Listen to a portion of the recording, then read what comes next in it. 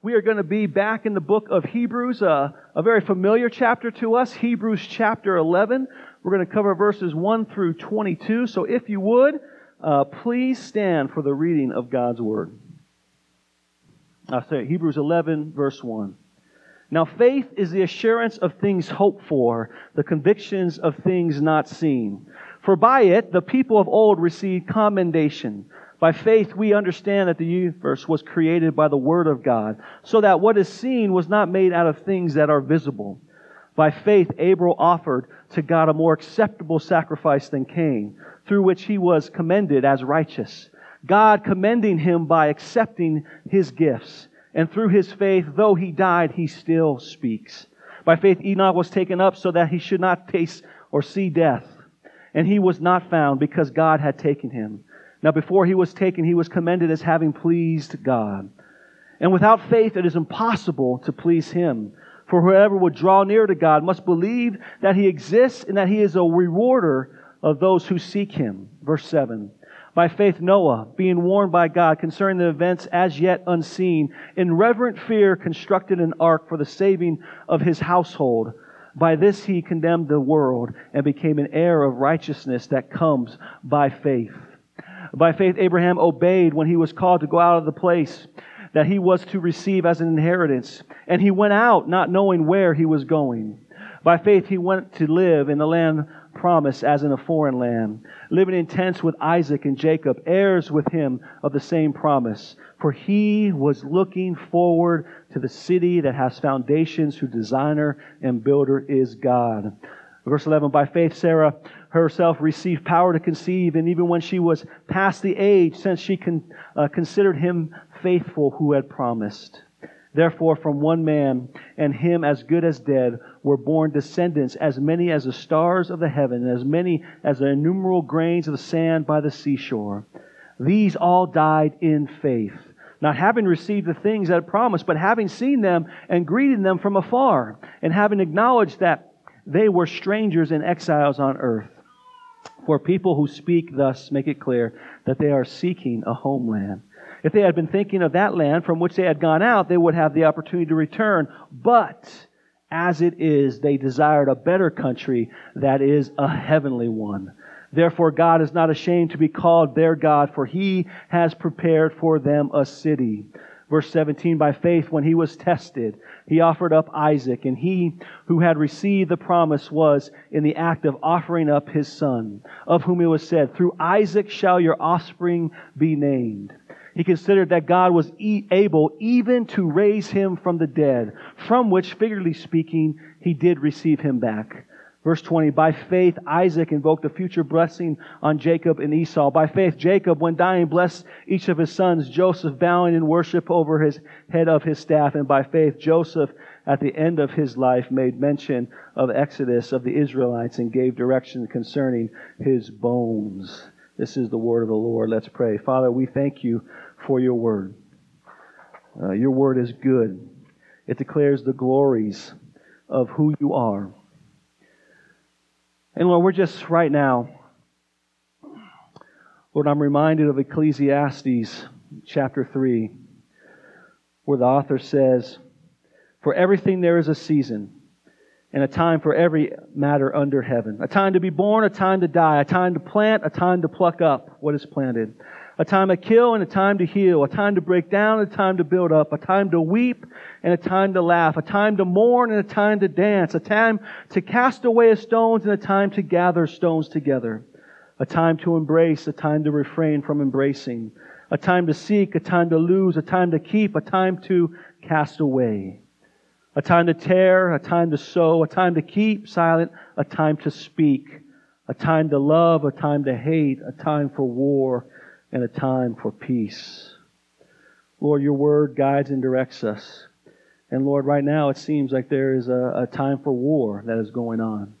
And we cry out for a time of peace.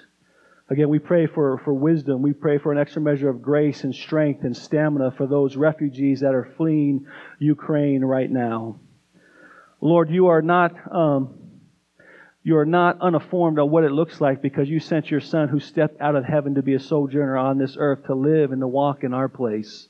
And you know exactly what they are going through. So I pray that you would, again, bring grace and peace to their souls through the gospel, through your word, through your Spirit, and through the community of churches that are receiving them in all these different countries. Lord, we know that you've given us a whole book, 1st and 2nd Peter, that talks about being strangers and aliens and sojourners in this world. So may those people turn to you through your word, empowered by your Spirit. But we also pray for those that are in Russia, that are suffering, that are the everyday people that are feeling the pain of another man's sin. They're feeling the effects of that. May your gospel just flourish in Russia right now. We know throughout Scripture where there's persecution, your message of the good news of the gospel flourishes. So we pray for a flourishing of the gospel in Ukraine, in Russia, in Europe, but also right here in the United States and in our hearts. Lord, you are good. You are the one who raises up kingdoms. You are the one who tears down kingdoms. And so, Lord, while we have a breath on this earth, may we be praying for the kingdom of God to come, just as Abraham looked forward to a greater kingdom. He got his eyes off this world and on to the next, and he did that through faith. Lord, we have the same faith, and maybe I say we even have a greater faith because we have a greater revelation in the New Testament through Christ. They were looking towards Christ, and we know and see Christ because we walk with Him. We thank you for this time. In Jesus' name we pray, amen. You guys can go ahead and have a seat.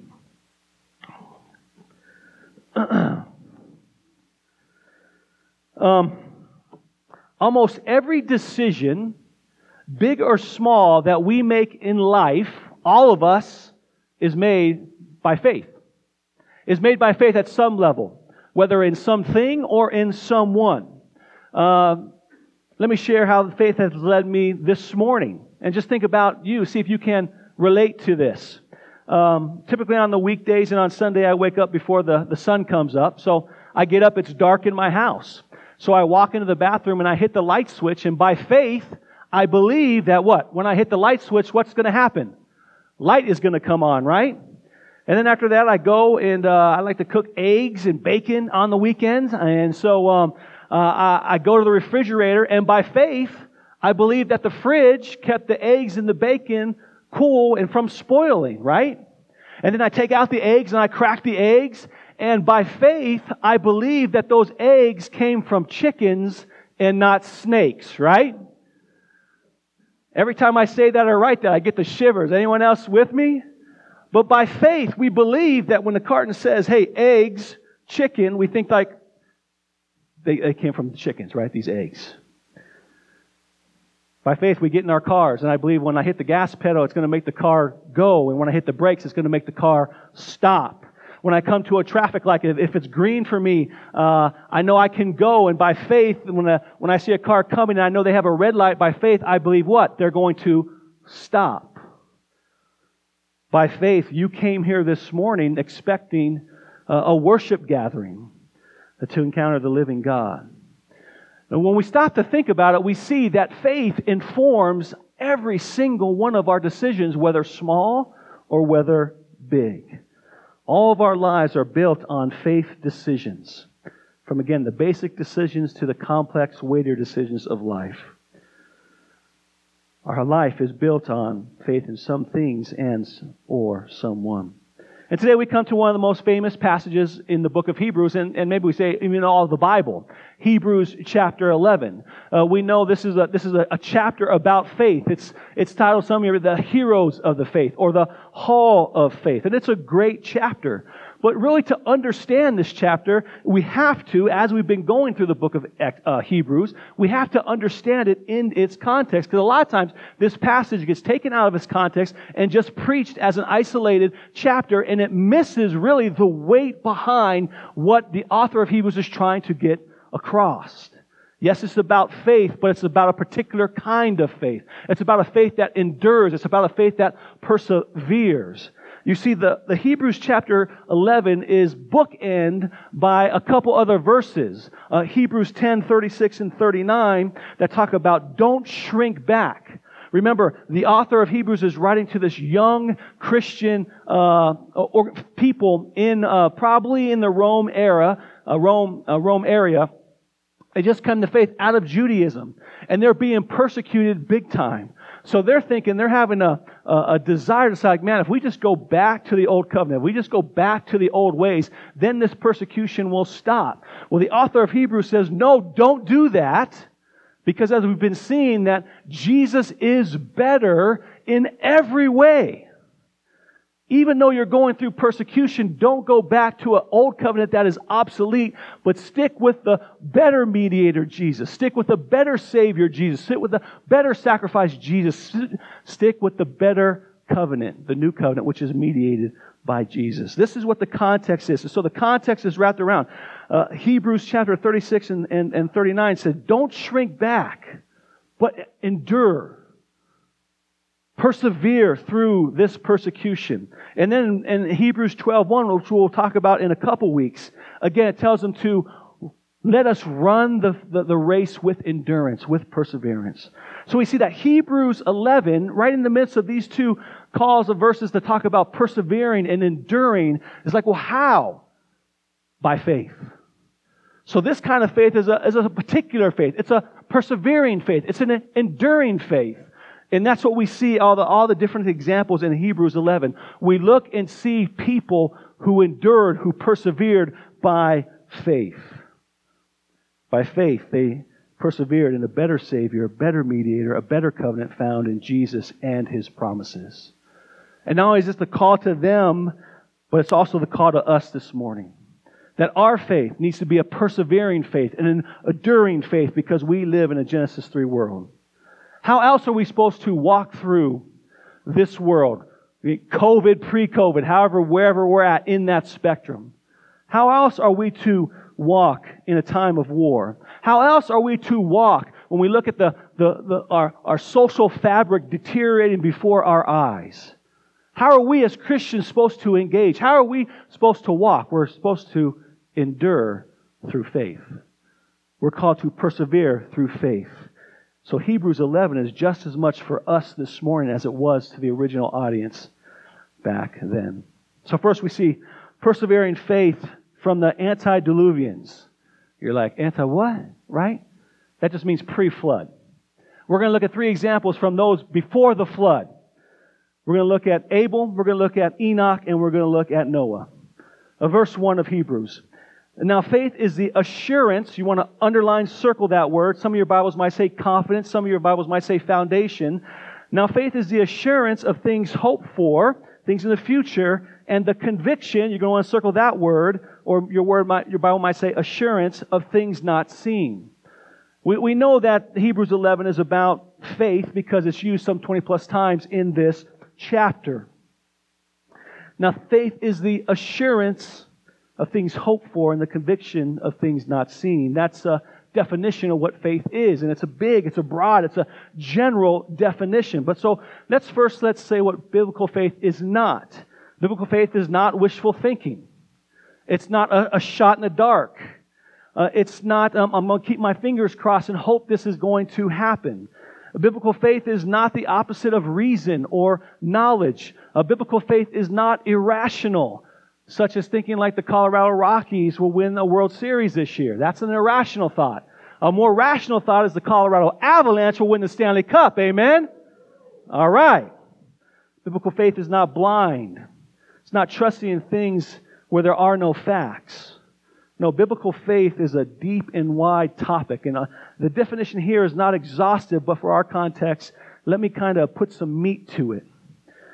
This is what biblical faith is. It's an assurance and convictions of things to come to pass in the future, things that are hoped for, because of the realities of what Jesus has done in the past and what He will do in the future, fulfilled in the future, the things unseen.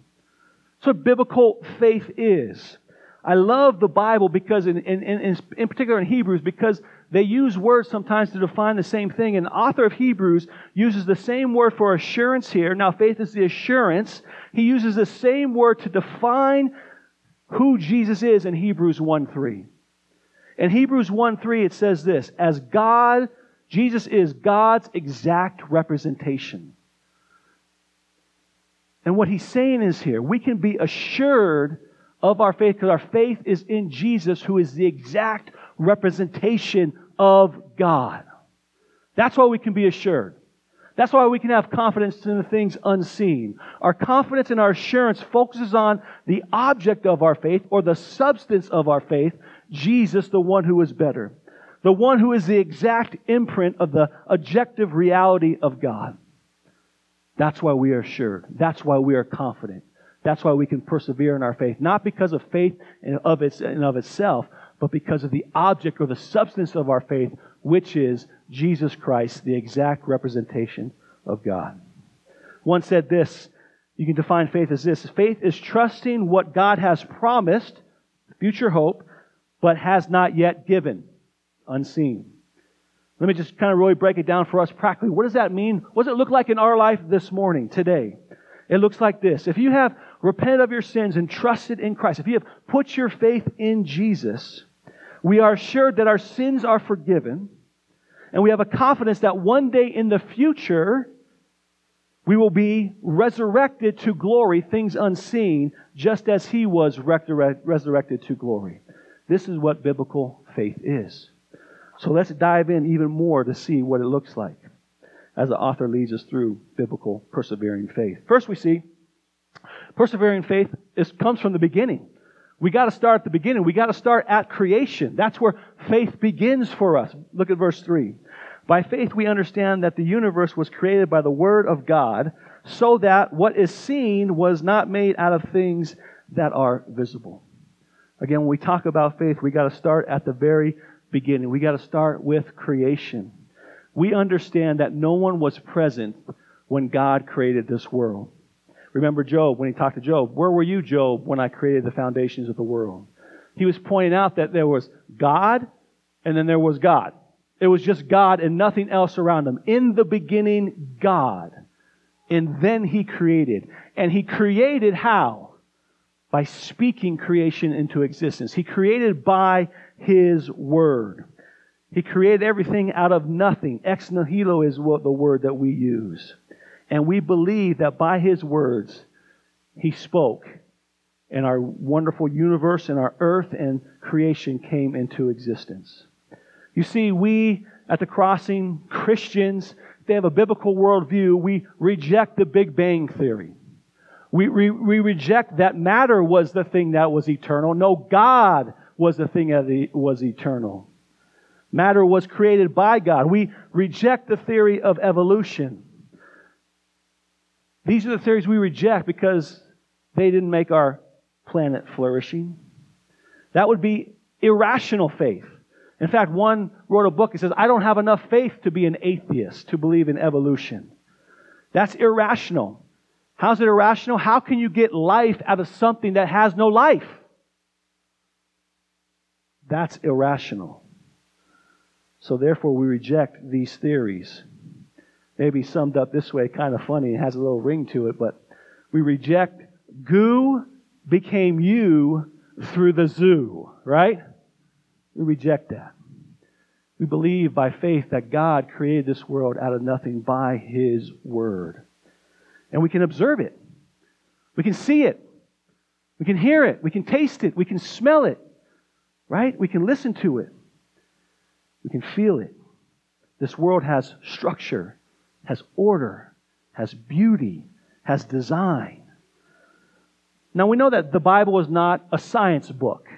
But when it talks about science, it's right on 100% of the time, such as astronomy.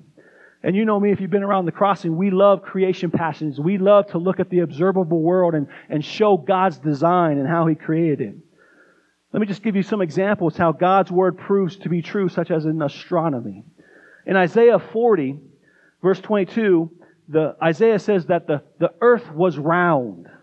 And this is thousands upon thousands of years before we sent up some telescopes to look to see actually if the earth was round. And it is. It was a sphere. There's some crazy ideas back in Isaiah's time of what the earth was back then. Some even believed it to be flat, right? But Isaiah 40:22, again, thousands of years, said the earth was circular. The Bible says when it looks at the stars in the universe, there's innumerable amounts of stars in there. Did you know there was a time in history where people just thought there were 6,000 stars?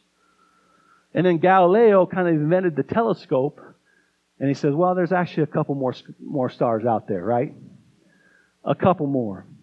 Today, the Milky Way has been found to contain, on a low end, 100 billion stars, the galaxy that we're in, or on a high end, 400 billion stars. Just a couple more than 6,000. Innumerable, right? And not only just the stars in our Milky Way galaxy that contains those stars, but in our galaxies, do you know how many galaxies they think there are now? 2 trillion galaxies. Innumerable stars. It's incredible, God's design. You see, our faith is not a blind faith, but it's in the faith of the one who spoke and this universe came into existence.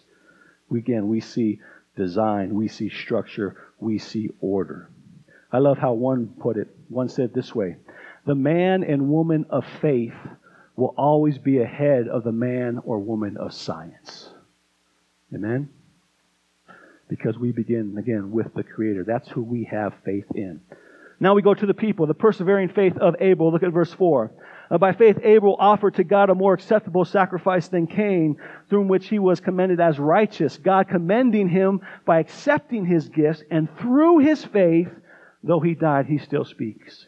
Now, we went through Genesis a couple years ago, so we should all be familiar with Cain and Abel. And the question always comes up with Cain and Abel. What's the question that always comes up? Why did God accept Abel's sacrifice over Cain's sacrifice? And man, theologians and people take all this time and write all these books to come up with their theories, where all we have to do is read Hebrews chapter 4, because he tells us why. Faith was the answer and the reason why God accepted Abel's faith over Cain. By faith, Abel offered to God a more acceptable sacrifice than Cain. Abel offered his sacrifice in faith. Cain did not. We get a little bit of hint in this in Genesis chapter 4, where Genesis gives us a little bit more detail or insight, where it says that Cain just brought an offering from the fruit of the ground, and Abel brought the firstborn of his flock to the Lord.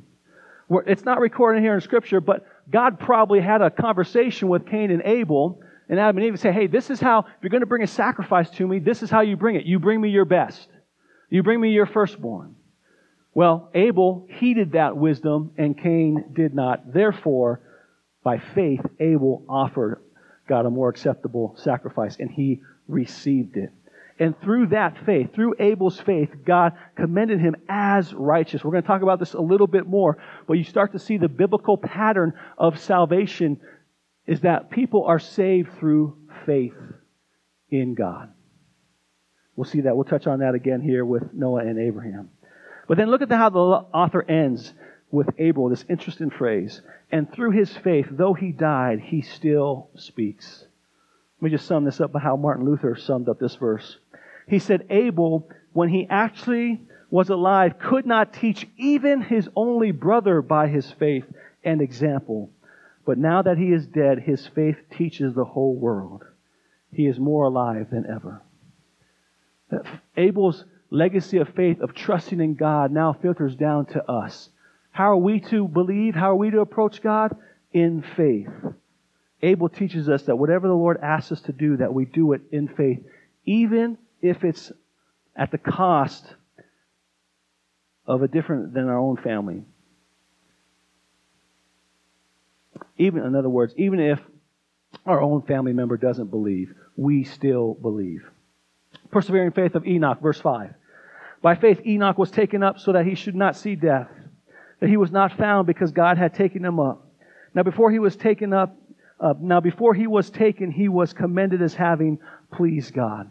Now next to Enoch, or next to Melchizedek, Enoch might be the most mysterious man in all the Bible, right? There's not much we know about him. We know a little bit about him in Genesis. We know a little bit about him here in Hebrews, and we know a little bit about him in Jude, verse 14. But here we see two things that we know about Enoch. One, we know that Enoch didn't die. He was one of a couple men that did not die, but the Lord took up. The other was Elijah. And the reason why he took him up, because he pleased God. That was the other thing we see, that Enoch pleased God. When we look at a Genesis account, it's an account of genealogy in chapter 5 of Genesis. And with Enoch, it has these two phrases. It says that Enoch walked with God, and Enoch walked with God. The reason why that's important, because it shows us that Enoch, rather than the rest of the world, had an intimate relationship with God. That Enoch walked with God, because all those others in the genealogy said this: he was born, he had some kids, and he died. Born, had some kids, and died. Born, had some kids, and died. When it gets to Enoch, and Enoch walked with God. And Enoch walked with God. So it's highlighting Enoch's relationship with God the Father. By faith, Enoch was taken up.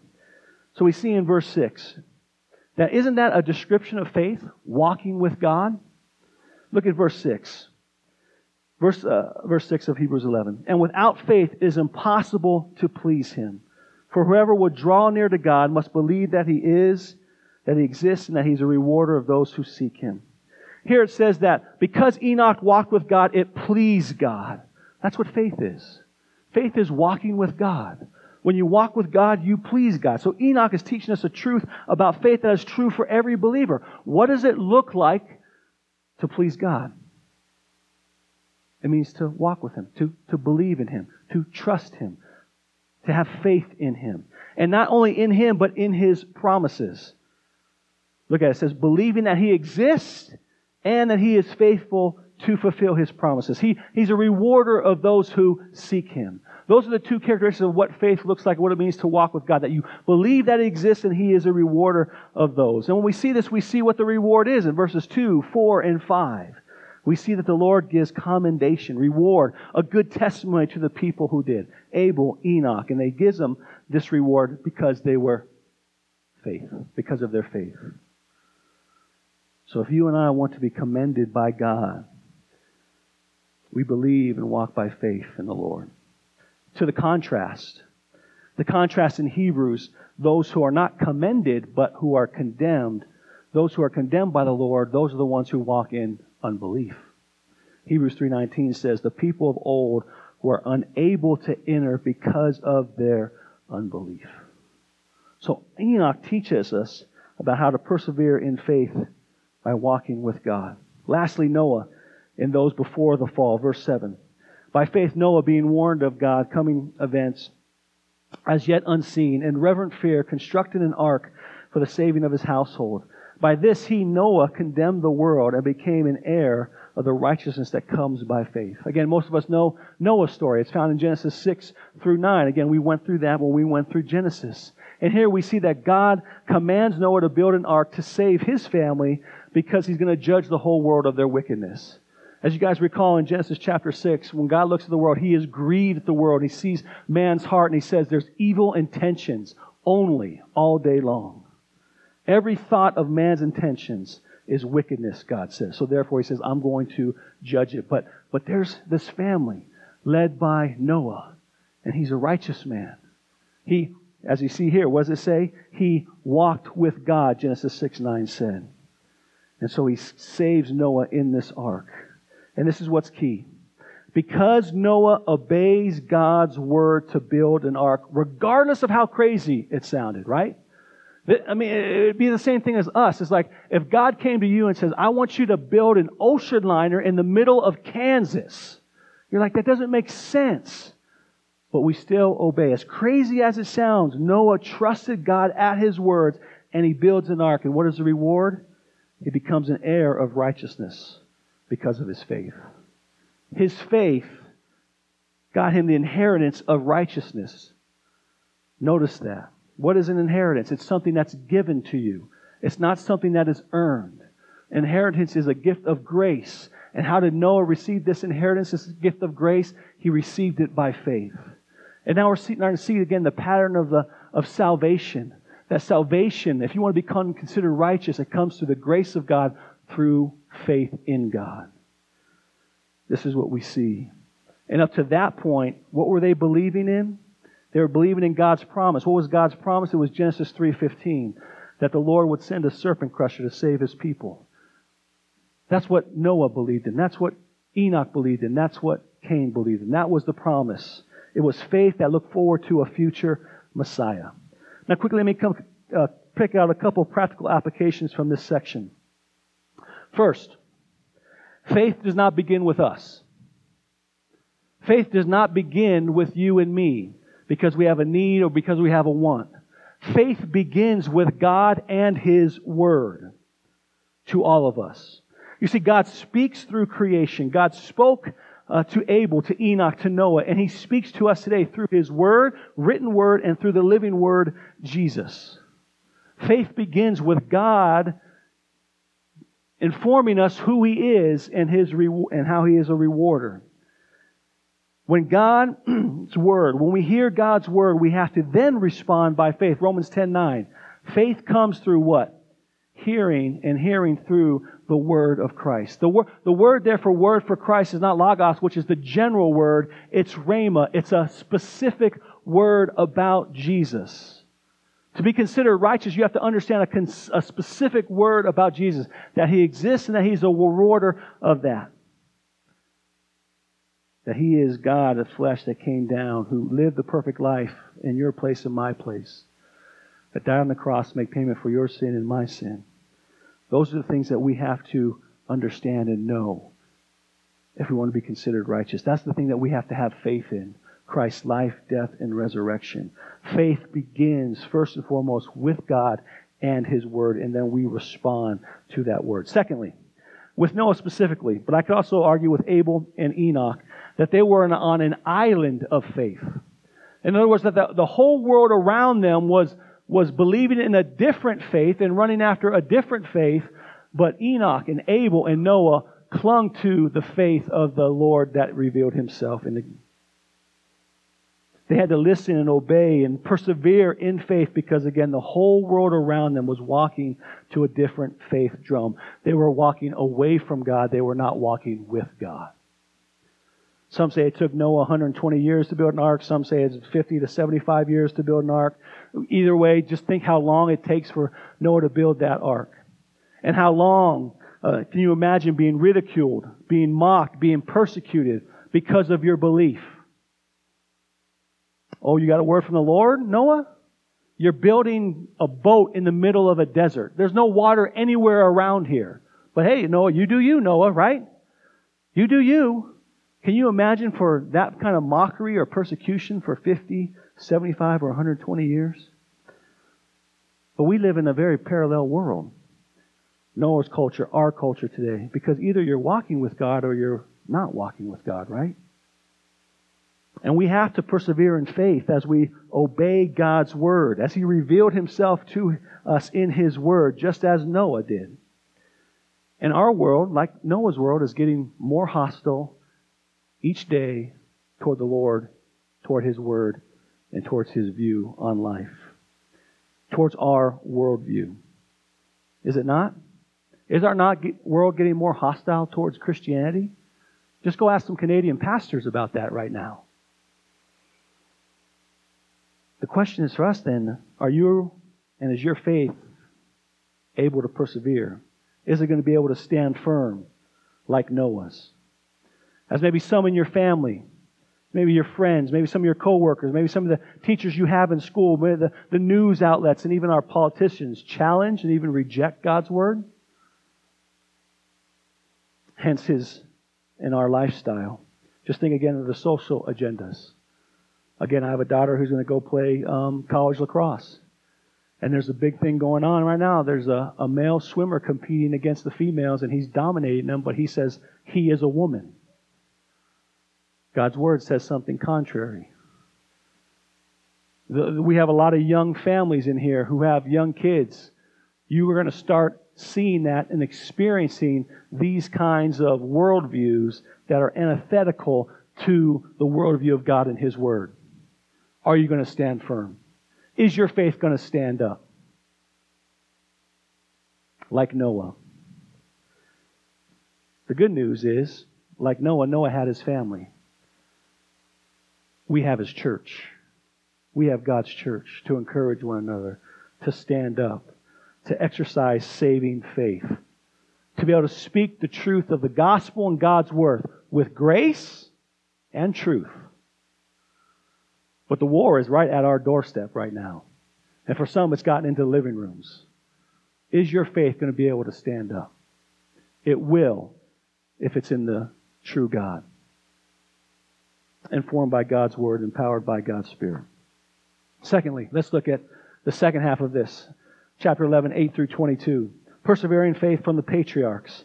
Now there's a lot of details in here, and we're going to just hit the peaks of this because we want to keep the main thought. We want to hold the line, so to speak, of what the author is trying to bring forth. And he's talking about persevering faith.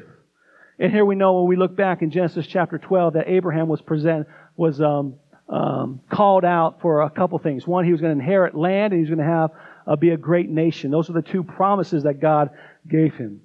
And Hebrews 11:8 says this, by faith, Abraham obeyed when he was called to go out to a place that he was to receive as inheritance.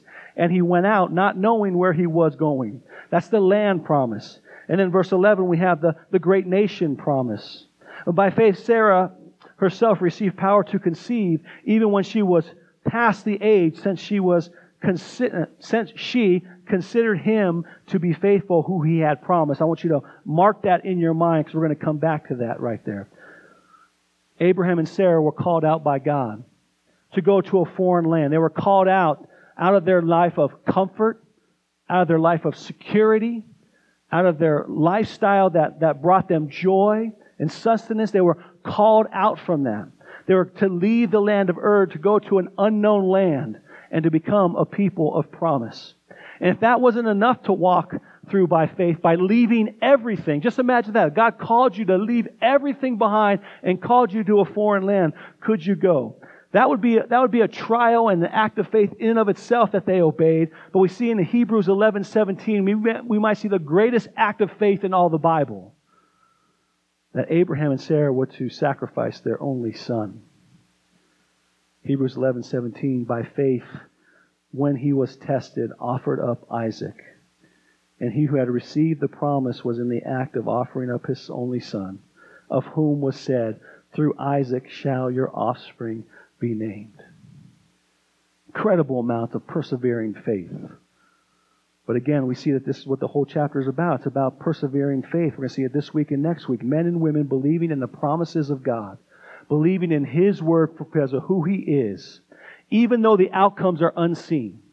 Abraham and Sarah didn't know what the outcomes were. They just said, hey, you follow me. They said, okay, we're going to sell everything, leave everything, and follow you. We don't know what the future holds. It's an unseen promise, but we're going to go because of who you are. They believed the promises of God and His Word. Or also, maybe not fully experienced the full blessing in this life. Hebrews 11:13. These all died in faith, not having received the things promised, but having seen them and greeted them from afar, and having acknowledged that they were strangers and exiles on earth.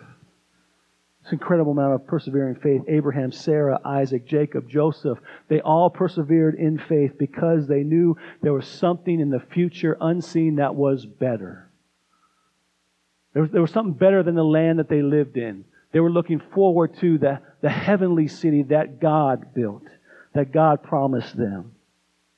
Abraham considered himself just a sojourner. That's why it says it just has tent space. He didn't set up a foundation. They just lived in tents because they were mobile. He was looking at something greater. He knew he was just a sojourner in this land, and he is a citizen in a future heavenly kingdom, and that's what he was looking forward to. Because he believed in God's promises, he looked to a better city, a better promise that will be fulfilled because it was fulfilled and built by God Himself. Hebrews 11:10, verse 16. That heavenly city is the New Jerusalem in Revelation 21 that he looked forward to. And he also believed in God's promises because he had persevering faith. He could offer up the child of promise, his only son Isaac, because he knew that God had to be faithful to His word. That he says in here that he believed that God could even resurrect his son. There's so much more we could say, but this is the main thought. Abraham, Sarah, and the patriarchs, through their persevering faith, they believed in God's promises, even though it wasn't easy. Even though it wasn't easy. So how can we apply these to our lives quickly? First, all these listed in the Hall of Faith, all these people, we know were not perfect people, right? We know they had their issues with sin. We know they had their issues with doubt.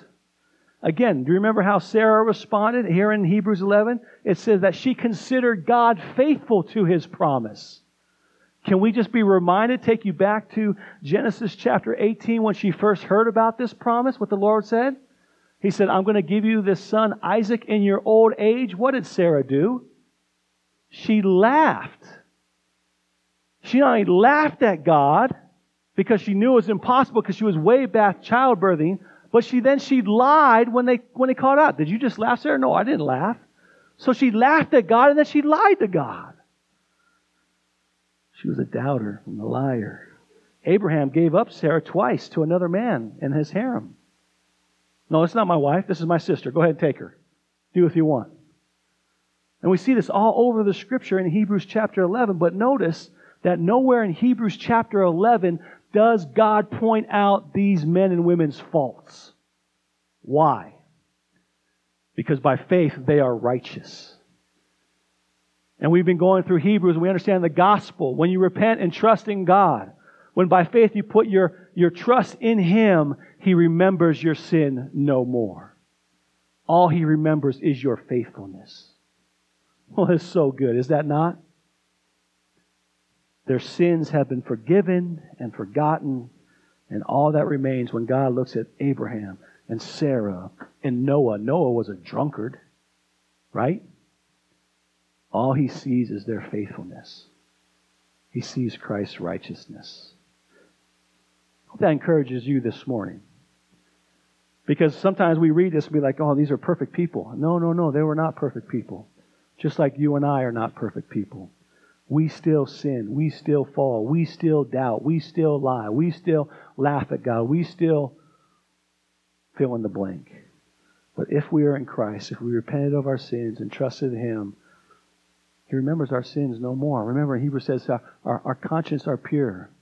He casts our sin as far as the east is from the west. And when He looks at us, He doesn't see a sinner. He sees a saint.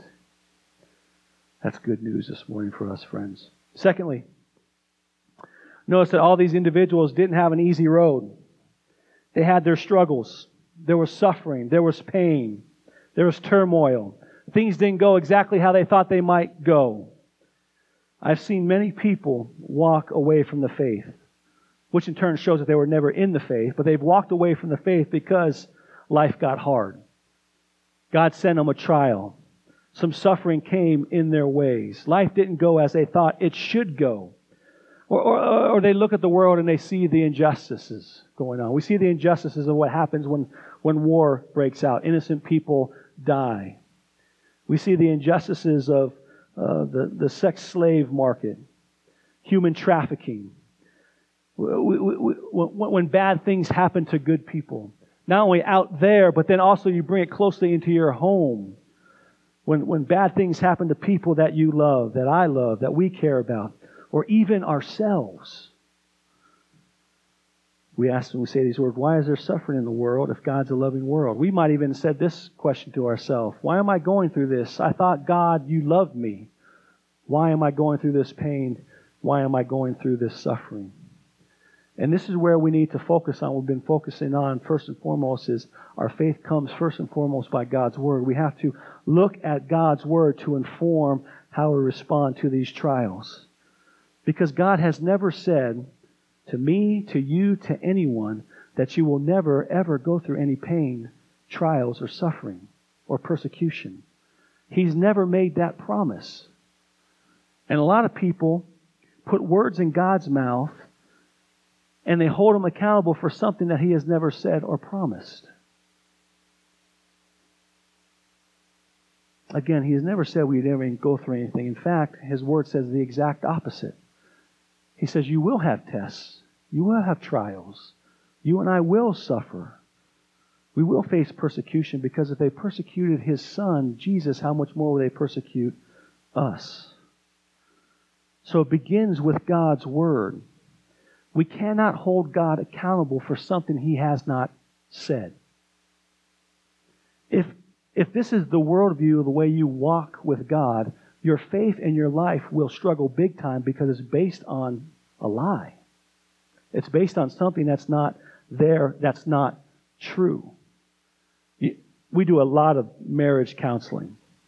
And this is probably one of the biggest issues with a spouse or spouses. Unmet expectations. Can I get an amen in here? And not only unmet expectations, but one spouse has expectations that they haven't relayed to the other spouse to live out. So this spouse has no idea about the expectations that this spouse has for them. And so when they don't do it, and this spouse comes in and says, "Why aren't you doing that?" They're like, "I don't know why. I've never heard that before." And the crazy cycle happens. It's the same with God. We cannot hold God accountable for something He's never promised. But on the flip side, on the good news is, we can hold Him accountable for what He has promised in His Word. And this is what fuels our faith. This is what helps us persevere. This is what helps us endure in trials, in suffering. When we see in a world around us that seems to be burning down, we can have faith knowing that what God has promised will come to pass. We can believe that because He said it, and He is true to His Word. And we build and bank our lives on God's Word and God's promise. And that will fuel our faith to persevere through difficult times. Let me just give you a couple promises. They're all over the Scripture, but let me just rip off these final ones. Number 1, Romans 4:3. For what does the Scripture say? Abraham believed God by faith, and it was counted to him as righteous. And to the one who does not work, but believes in Him who justifies the ungodly, his faith is counted as righteousness. What this is saying, the promise is, if you believe that Jesus Christ lived the perfect life in your place, and He died on the cross for your sin, and He rose again 3 days later, if you believe that, you will be forgiven and considered righteous. There's nothing you can do to earn that righteousness. You earn it by believing in Jesus. Philippians 1:6, I'm sure of this, that He who began a good work in you will bring it to completion in the day of Christ. Philippians 4:19, and my God will supply every need, not one, every need of yours according to His riches in the glories of Christ Jesus. Isaiah 40:29, He gives power to the faint, and to him who has no might He increases strength. Even youth shall faint and weary, and the young men shall fall exhausted, but they who wait for the Lord shall renew their strength. They shall mount up with wings like eagles. They shall run and not be weary. They shall walk and not faint. James 1:2, count it all joy, my brothers, when you meet trials of various kinds. For you know that the testing of your faith produces perseverance. And let perseverance have its full effect, that you may be perfect and complete, lacking nothing. Here's just a couple things that we need to press into, to walk through, but to believe by faith. And let me lead you with this last promise. It was the interaction with Thomas and Jesus. Remember doubting Thomas? Christ revealed Himself to some disciples, but not all the disciples. And Thomas says, I don't believe you because I haven't seen it. Jesus shows up. Thomas touches Him. And then Jesus says this in John 20:29. Blessed are those who don't see, yet believe. May that be our testimony this morning. Let's pray. Father, thank You for Your Word. Thank You for the truth of Your Word. Thank You that You have revealed Yourself through Your Word, through Christ. And it's by faith we receive all the rewards and promises. So Lord, I pray if there's anyone in here that has not done that yet, Lord, they're here for a reason. You're drawing them to Yourself. They have tried and tasted the world and what the world has to offer, and they are left with a sour taste in their mouth. Lord, I pray today that they would taste the sweet treat of Christ and His forgiveness. It's a free gift. It's a gift of grace. And we receive it by responding in faith, repenting of your sin, and trusting what Christ has done for you. And for those of us that have, Lord, I pray that we would walk with a persevering faith. And that we look to those in the past of Abel and Enoch and Noah and Abraham and Sarah. We'll see next week, we'll see Rahab and Moses. And Lord, we would see how they trusted in You. when the world was burning around them, they held strong, and you brought them through to a greater inheritance, to a greater city, to be a greater people. In Jesus' name we pray, amen.